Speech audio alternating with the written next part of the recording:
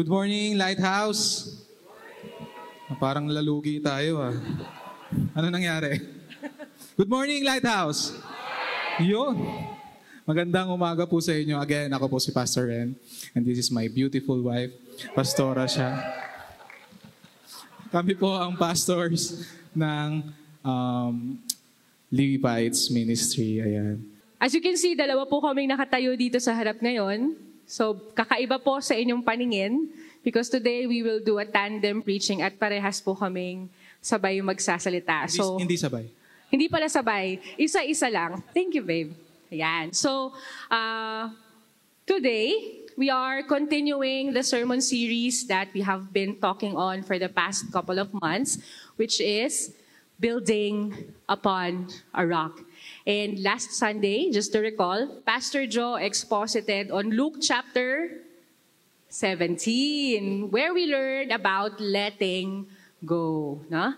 Letting go of offense, letting go of entitlement, of religiosity, and worldliness. And today po, we will go through Luke chapter 18 naman, with the same goal, to pick up the lessons that Jesus taught on how to build our lives upon the rock. But before that, I'd like to ask everyone to bow down our heads in prayer. Hallelujah. Father, thank you for this appointed and anointed time for us to learn more about your word, Panginoon. Lord, prepare our hearts. Make us be sensitive to what you are trying to teach us today. Protect Ren and I. Hide us behind your cross, Panginoon, na ang makita at marinig ng mga tao at kayo lamang. You alone be lifted up today. Holy Spirit, you are welcome to do your work in this place. In the name of Jesus, we pray. Amen. So, building upon a rock in the Gospel of Luke chapter 18. So, just to give an overview, this chapter po continues the story about Jesus' ministry in Samaria. Meron po siyang 42 verses, at sa 42 verses na yon ay may nakasiksik na 6 na kwento. And that's what we'll draw from today, yung 6 stories po na yon. Okay po? Okay. Ayan. So, pwedeng pakitignan yung katabi nyo. With passion. With passion. And with a still small voice, sabihin mo dyan sa katabi mo, game ka na ba? Game na ba kayo mga kapatid? Let's start. So our first story from the chapter of Luke 18 is entitled, The Parable of the Persistent Widow. Makikita po natin yan sa verses 1 to 8. So dito po sa parable ng persistent widow, merong 2 main characters. First one is the judge who does not fear God and does not respect men. Grabe no, kung i-define ka ng Bible as a person who does not fear God and who does not respect men, gaano ka kasamang tao kaya, no? I wonder, gaano ka kasamang tao? And the second main character is a marginalized widow who is persistent on getting justice from her adversary. Ito pong widow na ito ay marginalized, tulad po ng sinabi ko. And she's very persistent on getting her justice from what she's experiencing. At first, yung judge na sobrang sama na narinig natin kanina, ayaw niya nabigyan itong widow ng justice sa nararanasan niya. But because of one thing and one thing only, and that's because of the persistence of the widow, the judge actually folds and gives her justice. Bakit? Anong rason? Bakit nag-fold yung judge? Kasi sa Bible po ito hango, sabi, the judge gives her justice so she would not beat him down by continually coming. Ano po ibig sabihin nito? Ayaw nang makita ng judge yung pagmumukha ng widow. Meron bang mga ganyang tao sa buhay nyo? Hindi, joke lang po. Huwag niyo pong sabihin kung sino sila. Pero, ganun ka-persistent yung widow, mga kapatid. Ganun siya ka-persistent na napafold niya itong sobrang samang tao to the point na binigay na lang yung justice sa kanya para lang hindi na siya makita ng judge na ito. Sabi po sa verse 7, And will not God give justice to His elect, who cry to Him day and night? Will He delay long over them? Ang lesson po na makukuha natin sa first story natin from Luke chapter 18 is building our lives upon a rock means to be persistent. Ang setting po sa verse na ito ay Jesus is, parang nagmumuni-muni na si Jesus dahil alam niyang malapit na yung kanyang, yung day ng kanyang kamatayan. And what Jesus did was to analogize His church as a widow. Parang nagpaparamdam na po si Jesus sa mga tao na malapit na yung mga kamatayan ko, mga kapatid. And we will see din po sa chapter na ito na He will tell this to His disciples later, yung kanyang kamatayan. In this verse, there is a miserable figure of the widow. During nung time po ni Jesus, very marginalized po ang mga widows, no? Why? Ang image po ng widows during this time nila Jesus was they are helpless and oppressed during ng time ni Jesus. But we are so blessed po to live in a time na ang mga widows are accepted in the community, accepted in the society. And we believe that yung pagiging widow nila ay gagamitin ni Lord as a testimony to many. So ito po ito yung parable na binigay ni Jesus during this time, na pag wala na siya sa mundong ito, the position of the church is that of a widow whose only weapon is persistent prayer. So hindi po sinabi ni Jesus na pag wala na ako, tama na ang pagiging Kristiyano. Pag nawala na ako sa mundong ito, tumigil na rin kayo. Hindi po yon ang sinabi ni Jesus through this parable. What Jesus said was, be persistent in prayer. Hindi po sinabi ni Jesus, ay kawawa naman. Sabihin nyo to pag wala na ako, kawawa naman kami, wala na si Jesus. Sino na lang magpapagaling sa may mga sakit? Sino na lang mag-share ng totoong gospel sa ibang tao? Onting word study. Sabi po sa verse 5, yet this widow keeps bothering me. Sabi po ito ng judge, no? I will give her justice. Yung bothering po, from the original Greek context, ang word po na ginamit is kopon, which means trouble or toil. Laborious toil. Wow, laborious, big word. Hindi ko rin po alam ibig sabihin yan, pero nilagay ko lang po dyan. Involving weariness and fatigue. Mga kapatid, yung sinasabi ni Jesus na being persistent doesn't mean na isang beses lang natin gagawin, tapos tama na. Ay, hindi naman nangyari, Lord. Okay na yun. Siguro hindi mo will. Hindi po, mga kapatid. Be persistent. Hindi tayo iniwan ni Jesus na walang kasama. He gave us the Holy Spirit to be with us. And being persistent in prayer with the power of the Holy Spirit, we can do wonders, mga kapatid. We can do miracles, mga kapatid. In Jesus' name and for the glory of Jesus. So God sees our persistence, mga kapatid. Wag po kayong panghinaan ng loob kung yung mga pinagpipray nyo ay hindi pa nangyayari.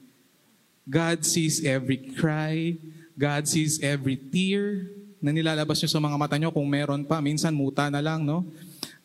God sees everything. Whenever we toil in praying for something. Hindi ba? Kung yung sobrang samang judge nga, who is a man, was swayed by the widow because of her persistence or because of her kakulitan, what more our God who gives His speedily justice to His elect. So kung may mga injustices sa buhay nyo na nangyayari ngayon, kapatid, ito ay paalala ng Panginoon sa inyo. He gives speedily justice to His elect. Pray and do not lose heart. Again, our first lesson for today, be persistent.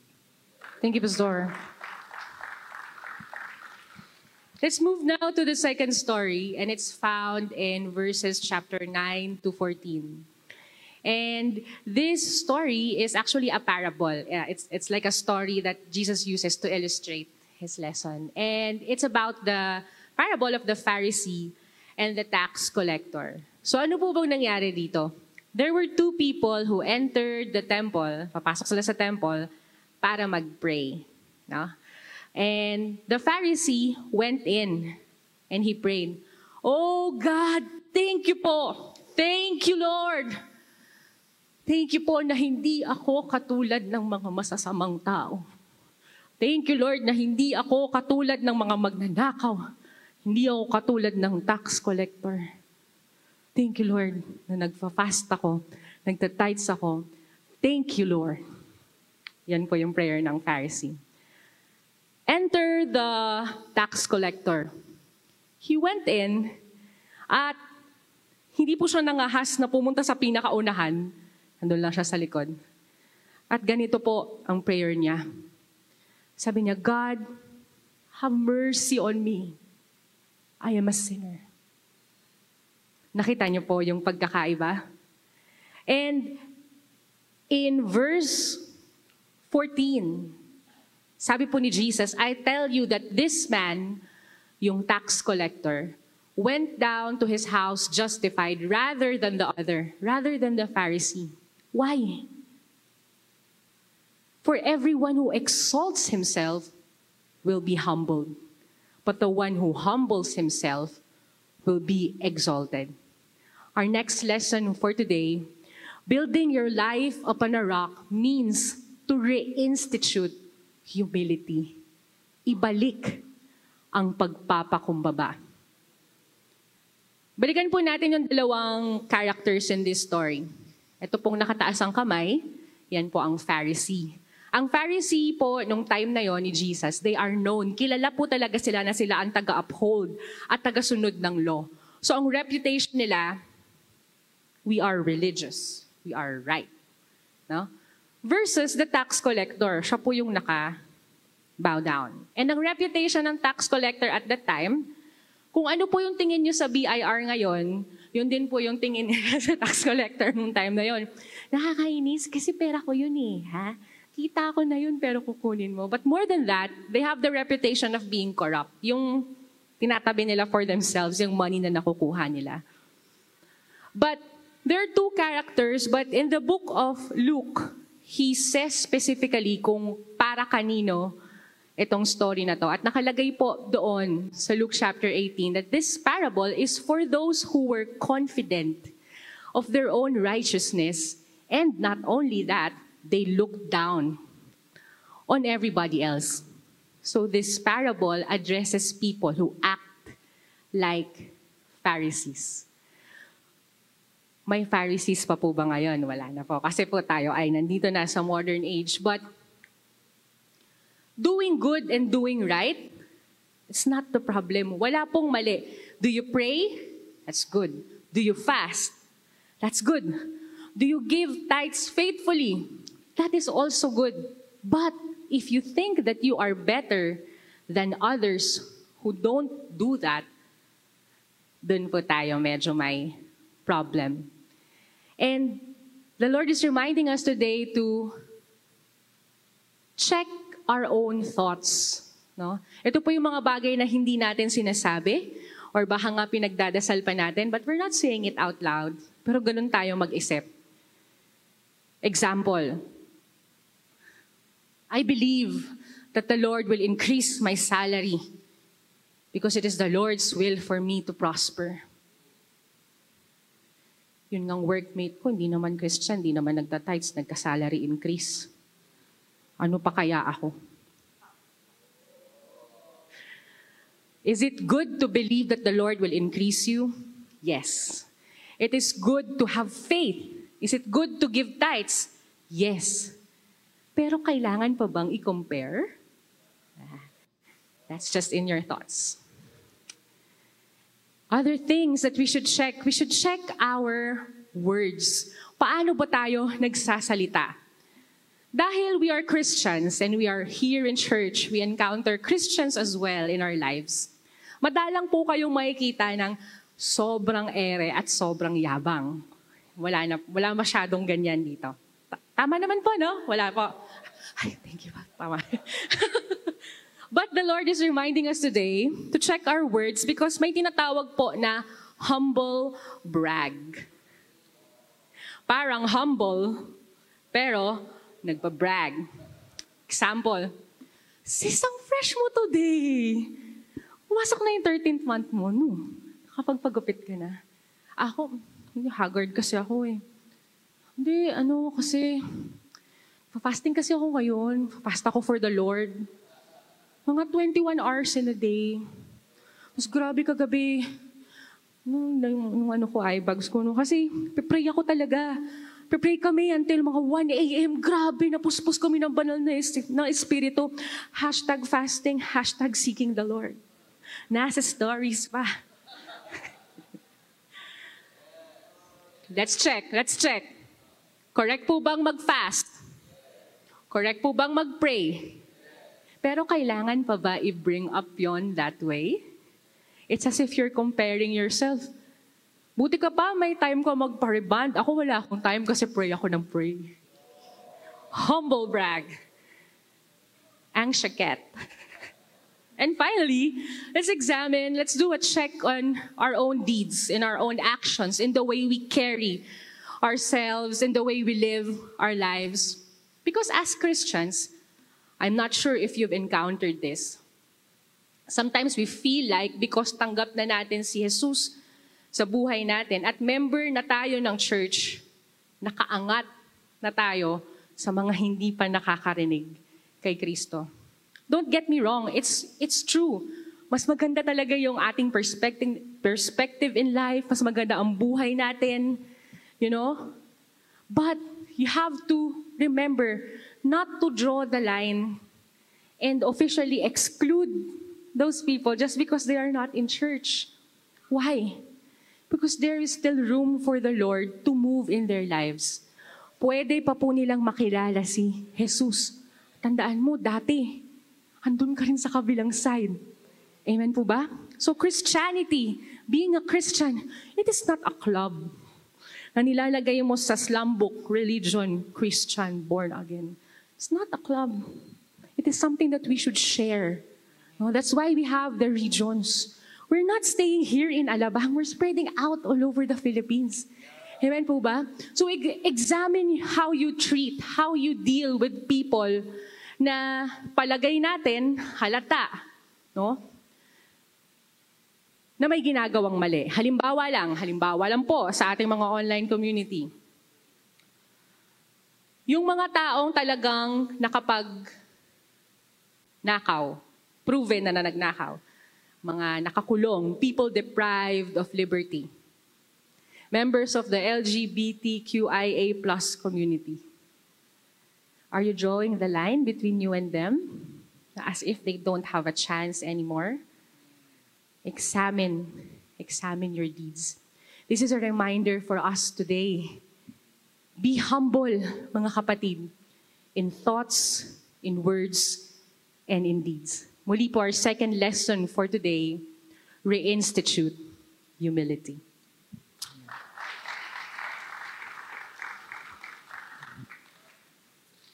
Our third story po for today from the Luke chapter 18. Now, this is not a parable anymore. Nangyari po talaga ito. Makikita po natin ito sa verse 15 to 17, and ang title po nito is Jesus and the Little Children. So, ang nangyari po dito is may mga parents na dinadala yung infants nila kay Jesus Christ para ma-touch ni Jesus and ma-bless ni Jesus yung mga babies nila. Pero, nung nakita ng mga disipulo ito, nirebuke nila yung mga parents ng mga children na ito. What happens next was, Jesus called His disciples out and rebuked them too. At pinatawag niya po yung mga children to come to Him. Sa verse 16 to 17 po, ang sabi dyan, "Let the children come to me and do not hinder them, for to such belongs the kingdom of God. Truly I say to you, whoever does not receive the kingdom of God like a child shall not enter it." Ang lesson po na makukuha natin sa third story natin is to obtain a childlike faith. building our life upon a rock means to obtain a childlike faith. Pero warning mga kapatid, may pinagkaiba po ang childlike faith sa childish faith. No? Setting, during the time of Jesus, meron na pong mga political and religious structure in place. Meron na pong mga Jewish groups like the Sadducees, yung mga sisis na yan. Pharisees, yung sinabi po kanina ni Pastora siya. And marami pang iba, Samaritans, mga ganyan. And may mga political parties na din po, like the Herodians, the Publicans, yung mga Scriba, kasama po yan sa political party. And yung mga leaders or yung mga groups po ng mga yung mga leaders ng mga groups na ito, they need to make a name for themselves. They need to have this ideal na itsura or ideal na appearance para maging trustworthy sila sa mga tao. And so, what they do is this. Pumupunta po sila sa mga streets at hinahayaan nilang lumapit ang mga bata sa kanila to bless them. And this became a culture to them. Na kada merong taong kilala na pupunta sa lugar nila, dadalhin nila yung mga bata sa kanila for these children to be blessed. And so nung nakita po ng mga disciples to, nirebuke nila yung mga parents ng batang ito. Bakit? Kasi po, this is just me thinking, pastors and theologians, correct me if I'm wrong. Pero for me, the disciples rebuked the parents because their identity is directly parallel to the identity of Jesus. What does this mean? Yung reputasyon nila ay directly parallel sa reputasyon ni Jesus. So, pag nabahiran ng kahit anong pamumulitika ang image ni Jesus, mababahiran din yung pangalan ng mga disipulo ng politika. So, meron silang ulterior motive, no? Na dapat alagaan natin ang image ni Jesus para maganda rin ang image natin. Yun yung ulterior motive nila for following Jesus. But Jesus rebuked them on the spot. No? Jesus used the image of a child or an infant to rebuke his disciples. Bakit po? Ano bang meron sa mga bata? But yun ang ginamit ni Jesus. Children are meek. They are humble. They are trustful. They have no ulterior motives. And they are unsophisticated and pure. Jesus ultimately taught his disciples to have these qualities of a child to enter the kingdom of God. Gawin po nating practical ito. Ano po bang motive natin pag pumupunta tayo sa church? Heart check, mga kapatid. Do we go here because andito yung mga amigas natin? Do we go here kasi nandito yung mga katropa natin? Yan. Young people, I'm speaking to you right now. Do we go here kasi nandito yung crush natin? Seek your heart, mga kapatid. Ano ba yung motive mo talaga? Why do you go here to church? Or do we really go here kasi we really want to seek the Word of God and to learn from Him? So, ayun po, ito po yung qualities ng children na gustong ituro ni Jesus sa kanyang mga disciples during that time. Please, kung susundin niyo ako, walang ulterior motives. Kung pupunta kayo sa church, seek Jesus, mga kapatid. Again, our third lesson is obtain a childlike faith.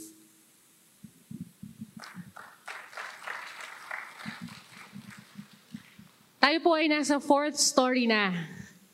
Sabihan mo po yung katabi. Are you still here, kapatid? Nandito pa? Okay. Our fourth story for today comes from verses 31 to 34. And this one po is an actual event. Hindi po siya parable. It is about the interaction of Jesus and a rich ruler. So ano nangyari? May rich na ruler. Lumapit siya kay Jesus at nagtanong, "What must I do to inherit eternal life?" Tapos in-enumerate niya lahat ng ginagawa niya. I did not commit adultery. I did not murder. and I did not give false testimony. So you can imagine, in his mind, that will be enough. Pero ang sagot po ni Jesus, you still lack one thing. Siyempre, nagtanong siya, ano po? At ang sagot ni Jesus, sell everything you have, give to the poor, you will have treasure in heaven, then come follow me. Sa verse 25 po, makikita natin yung sinabi na to ni Jesus. Because nung sinabi niya yon sa rich ruler, ang reaction ng rich ruler ay nalungkot at umalis. Tapos sabi ni Jesus, it is easier for a camel to go through the eye of a needle than for a rich person to enter the kingdom of God. And before we explain this further, the lesson that we're taking here is building your life upon a rock means to keep what is necessary. Familiar pa, no? Several chapters ago, Pastor Jonathan also preached on the same thing. It means the Lord is really reminding us to keep only what is necessary. Going back to the rich ruler, the Gospel of Matthew describes him naman po as a young ruler. So ito pong ruler na to ay bata at mayaman. Kahit bata pa siya, sobra-sobra yung yaman niya. Kaya naka-afford siya ng ganong status in society. Kaya may ganon siyang title na ruler. Ganon po kayaman yung taong yon. And then later on, Jesus compared the rich man to a camel. Mas madali pa pong makakalusot ang camel through the eye of the needle than for a rich man to enter the kingdom of God. Parang isipin mo, eye of a needle. Mahirap talaga. Mahirap talagang papasukin yung camel doon. But there are some scholars who suggest that this talks about an actual eye of a needle or a narrow passage nung panahon po na yon sa gates ng Jerusalem. So, meron pong malaking gate kung saan dumadaan ang mga caravan, mga camel, may mga may daladalang gamit. And then beside it is a small, narrow opening para sa mga tao lamang. Yun po yung tinatawag na eye of a needle. So, yung eye of a needle na ito, hindi pa rin kasya yung camel kasi pang tao siya. But if you take off lahat ng nakakabit doon sa camel, at for some reason, masiksik mo siya doon, mas posible pa daw po yun, kaysa sa makapasok ang rich ruler sa kingdom ni God. Bakit? Kasi ang rich ruler, hindi kayang mag-let go. Ang dami masyadong dala. So this story deals with the issue of holding on to earthly riches. It is another heart check for us, mga kapatid. Kung mangyari po sa atin ngayon ang sinabi ni Jesus, anak, lahat ng meron ka, lahat ng cellphone, laptop, lahat ng kotse, lahat ng titulo ng ari-arian, ibenta mo ngayon at yung perang yon ipamigay mo. Then you will have treasure in heaven. Then come follow me. Will there be any hint of sadness in your heart? Will there be any hint of, di ikaw, nilipon ko to eh. Ayoko na. Hindi na ako Christian. It's just a reminder for us to do a heart check right now. How much hold does money really have on you? This is one of the things that Pastor Jojo also taught us last week. We are being reminded again to let it go. We are Christians. Christian po ang tawag sa atin. Bakit? We are Christ followers. And we have to let go of the desire first to hold on to earthly riches before we can fully follow, to show how sold out we truly are for Jesus. Before you can truly follow, you have to truly let go. And that is our fourth lesson again for today. Keep what is necessary. Amen.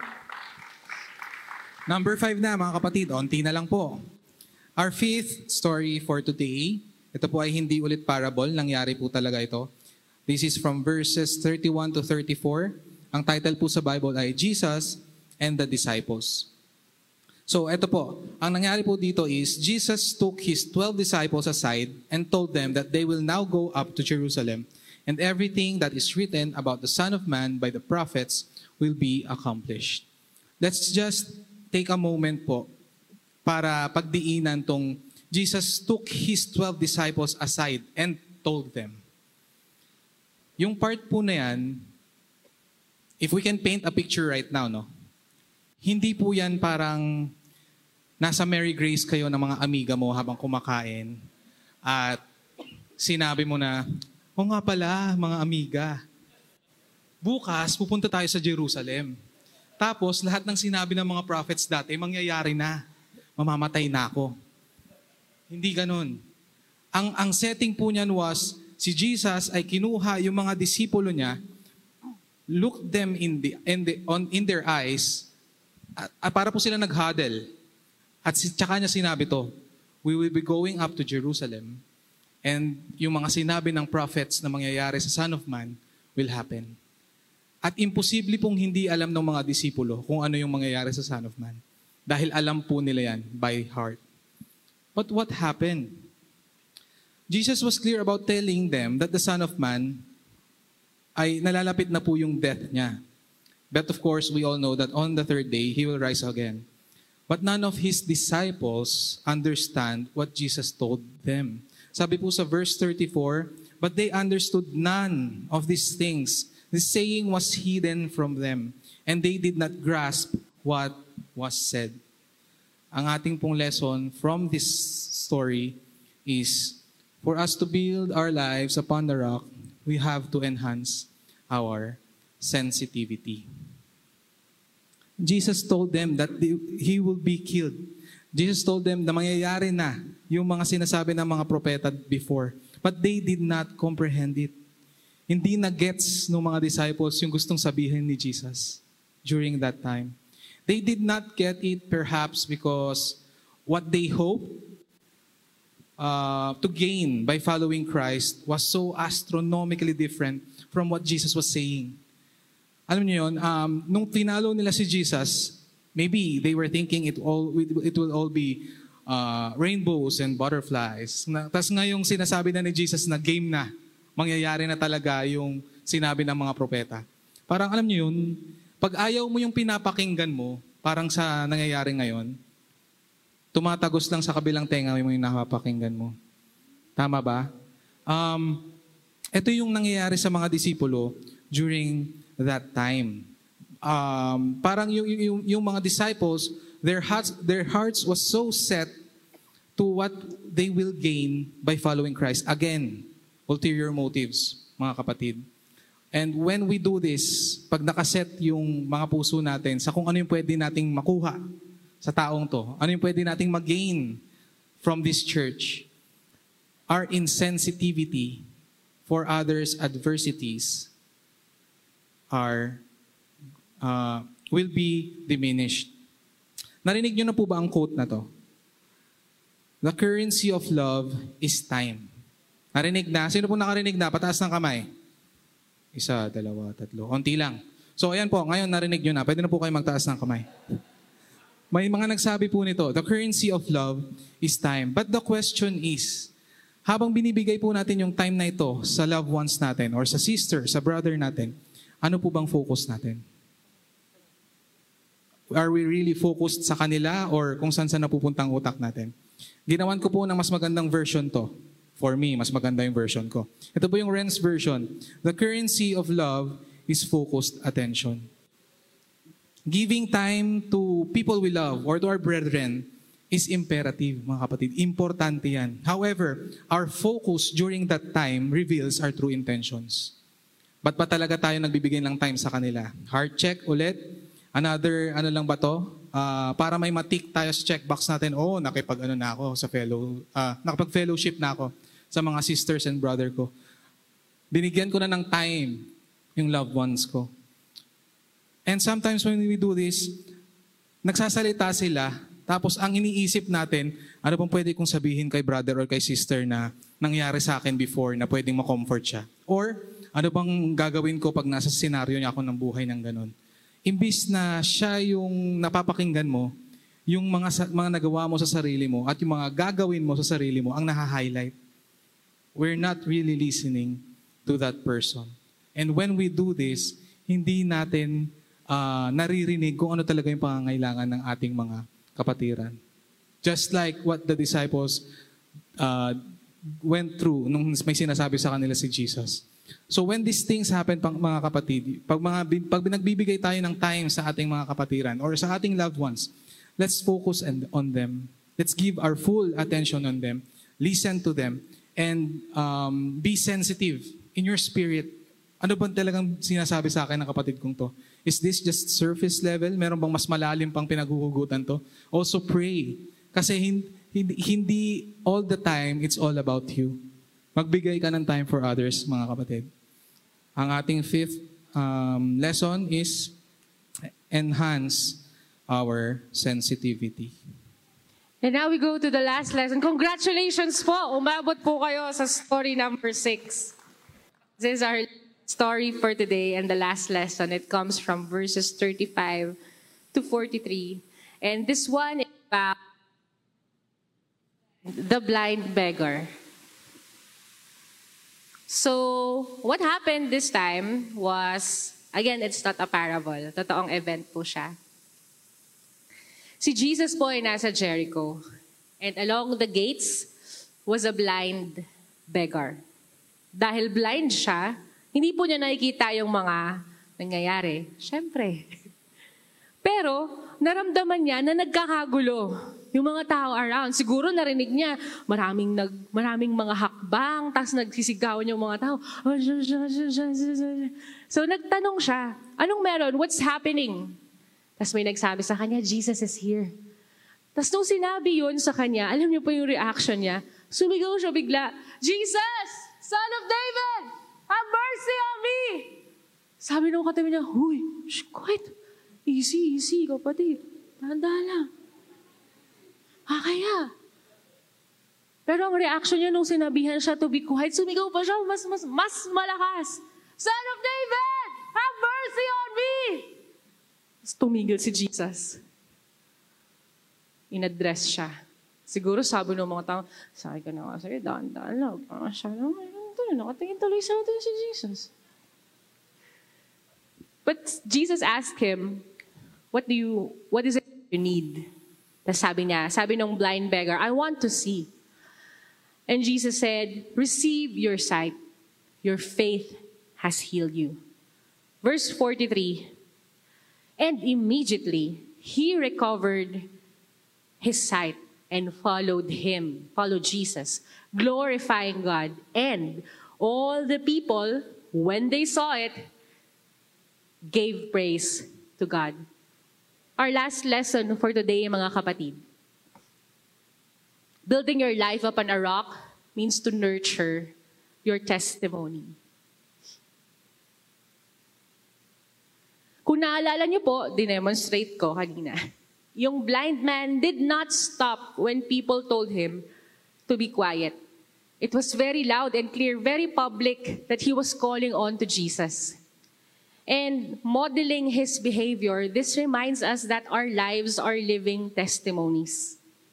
Each minute, each event in your life is part of a testimony which testifies about who God is in your life. Be bold in your faith, mga kapatid. Dapat public. Dapat obvious. Hindi po dapat nanghuhula yung mga tao. Parang Christian naman siya kasi nag-story siya lagi ng verse. Tapos sabi niya mag-church siya, pero nung Friday nakita ko rin siya sa easy lang. People around you shouldn't have to guess if you're a Christian or not. It has to be obvious. Why? Because your life is a living testimony. I had one dorm mate when I was a college student in Manila. Siyempre, college, naka-dorm. Freedom! No? Pero Kristiyano na po ako nun. And then may poster po na maliit yung dorm mate ko. Nakalagay doon, be careful how you live your life because it may be the only Bible that other people get to read. Ang sakit, Lord. Hindi na po ako kukulit. But it's true. If you compare the account of this event sa Gospel ni Luke and compare it to Matthew and Mark, may isang detail na unique lang sa Gospel ni Luke. he described what happened after the healing. Balikan po natin. Una, the blind beggar called on to Jesus. It was so public, almost humiliating, but it was clear. Next, the Lord performed a miracle and recovered his sight. With everyone watching. Kasi nga, it was a public declaration. Then he followed Jesus, the blind beggar followed Jesus, glorified God. And what was the effect? The people also gave praise to God. Tayo po, sa kultura natin ngayon, lalo po siguro dahil sa social media, sanay po tayo na ang hina-highlight po natin sa mga kwento natin ay yung mga victories. Meron po ba kayong friend or ka-DG na ganon? Kinuwento sa inyo, tapos na. But, this story reminds us that your life should be an open book. Just share what's happening in your life. Why? Because when the Lord causes victory in your life, yung mga taong may alam na kwentuhan mo, nakarinig, will also get to experience the Lord's move through your story. So mga kapatid, do not hide what the Lord is doing in your life. Nurture your testimony. Amen? So in summary, building your life upon a rock means to be persistent. Ano po yung next? Reinstitute humility. Obtain a childlike faith. Keep what is necessary. Enhance sensitivity. And nurture your testimony.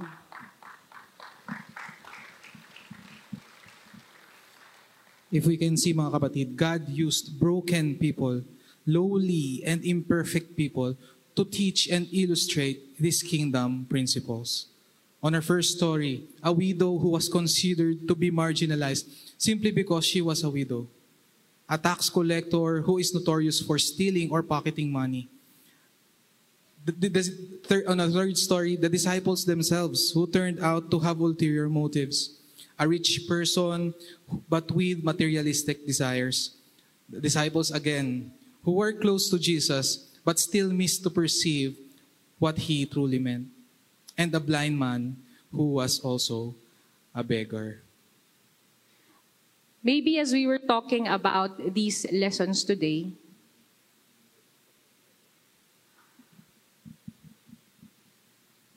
you know na in these 6 foundations in building your life upon a rock,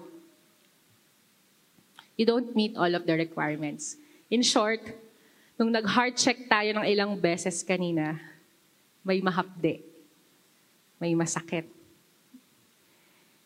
But the Lord is telling you today that you were at the right place. You were supposed to hear that. We're not here to judge you or humiliate you. Why? Because the Lord is not done with you yet. He can use your story in your brokenness to win a soul. He can use your story in your brokenness to encourage a fellow believer. He can use your story to make His name known for the saving of many. Again, mga kapatid, no? All of us has our brokenness. Hindi tayo perfect. All of us right now ay may pinagdadaanang hindi ideal. May pinagdadaanan tayo na parang, Lord, ito ba talaga yung gusto mo para sa akin? Parang ang sakit naman. But again, Luke chapter 18 is reminding us na in our brokenness, lahat ng mga taong ito na may brokenness, God used para ma-reveal ang kingdom niya. Just offer all your brokenness to God and let the Holy Spirit move in your life today. Para itong mga brokenness mo na to, your faith is this, that this brokenness right now, God will turn this in testimonies, to testimonies in the future. This brokenness na meron ka today, ilaan mo kay Lord, ibigay mo kay Lord.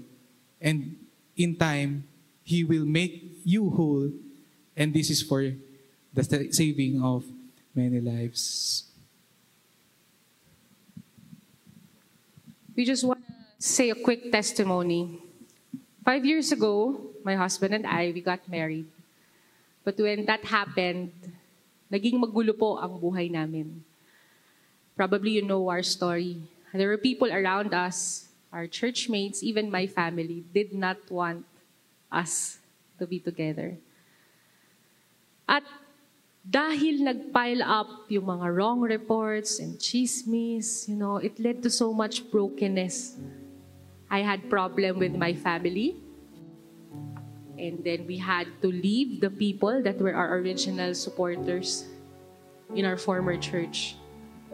And you can imagine at that time, although alam namin that we are called to be servants of God, we don't even have a church.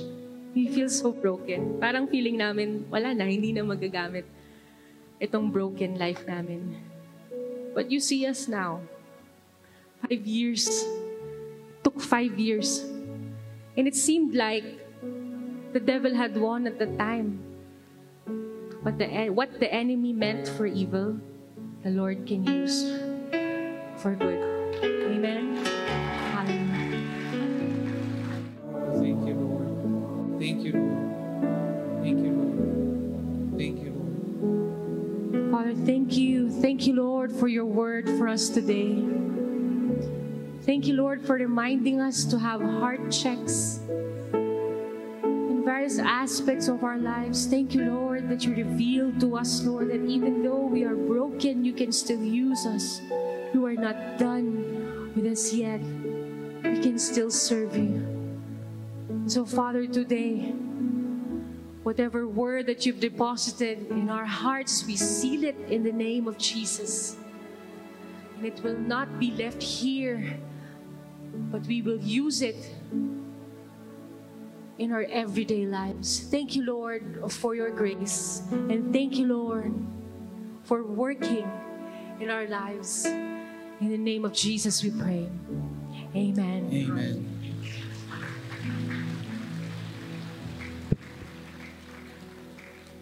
Let's thank the Lord for the lives of Chef Ren and Doc Shasha. And let's thank the Lord for the presence of the Levites of Lighthouse Dumaguete. Next Sunday, we're going to have Pastor Nikki Flojo to preach on Luke chapter 19. So bring the young adults into the house of the Lord, and we continue to deepen our love and appreciation for the counsel of God. Lift up your hands now for the benediction. May the Lord bless you, and may the Lord keep you. May the Lord make His face shine upon you. May the Lord be gracious unto you. Yes, may the Lord lift His countenance towards all of you. And may the Lord grant us His peace. He who picked us up from our brokenness, He who made us whole, His name is Jesus, and unto Him be all praises. All God's children will shout, Amen. Give someone a hug today. See you next Sunday. Daghang salamat, Lighthouse Dumaguete, Lighthouse Boracay, and Lighthouse Davao. See you next Sunday.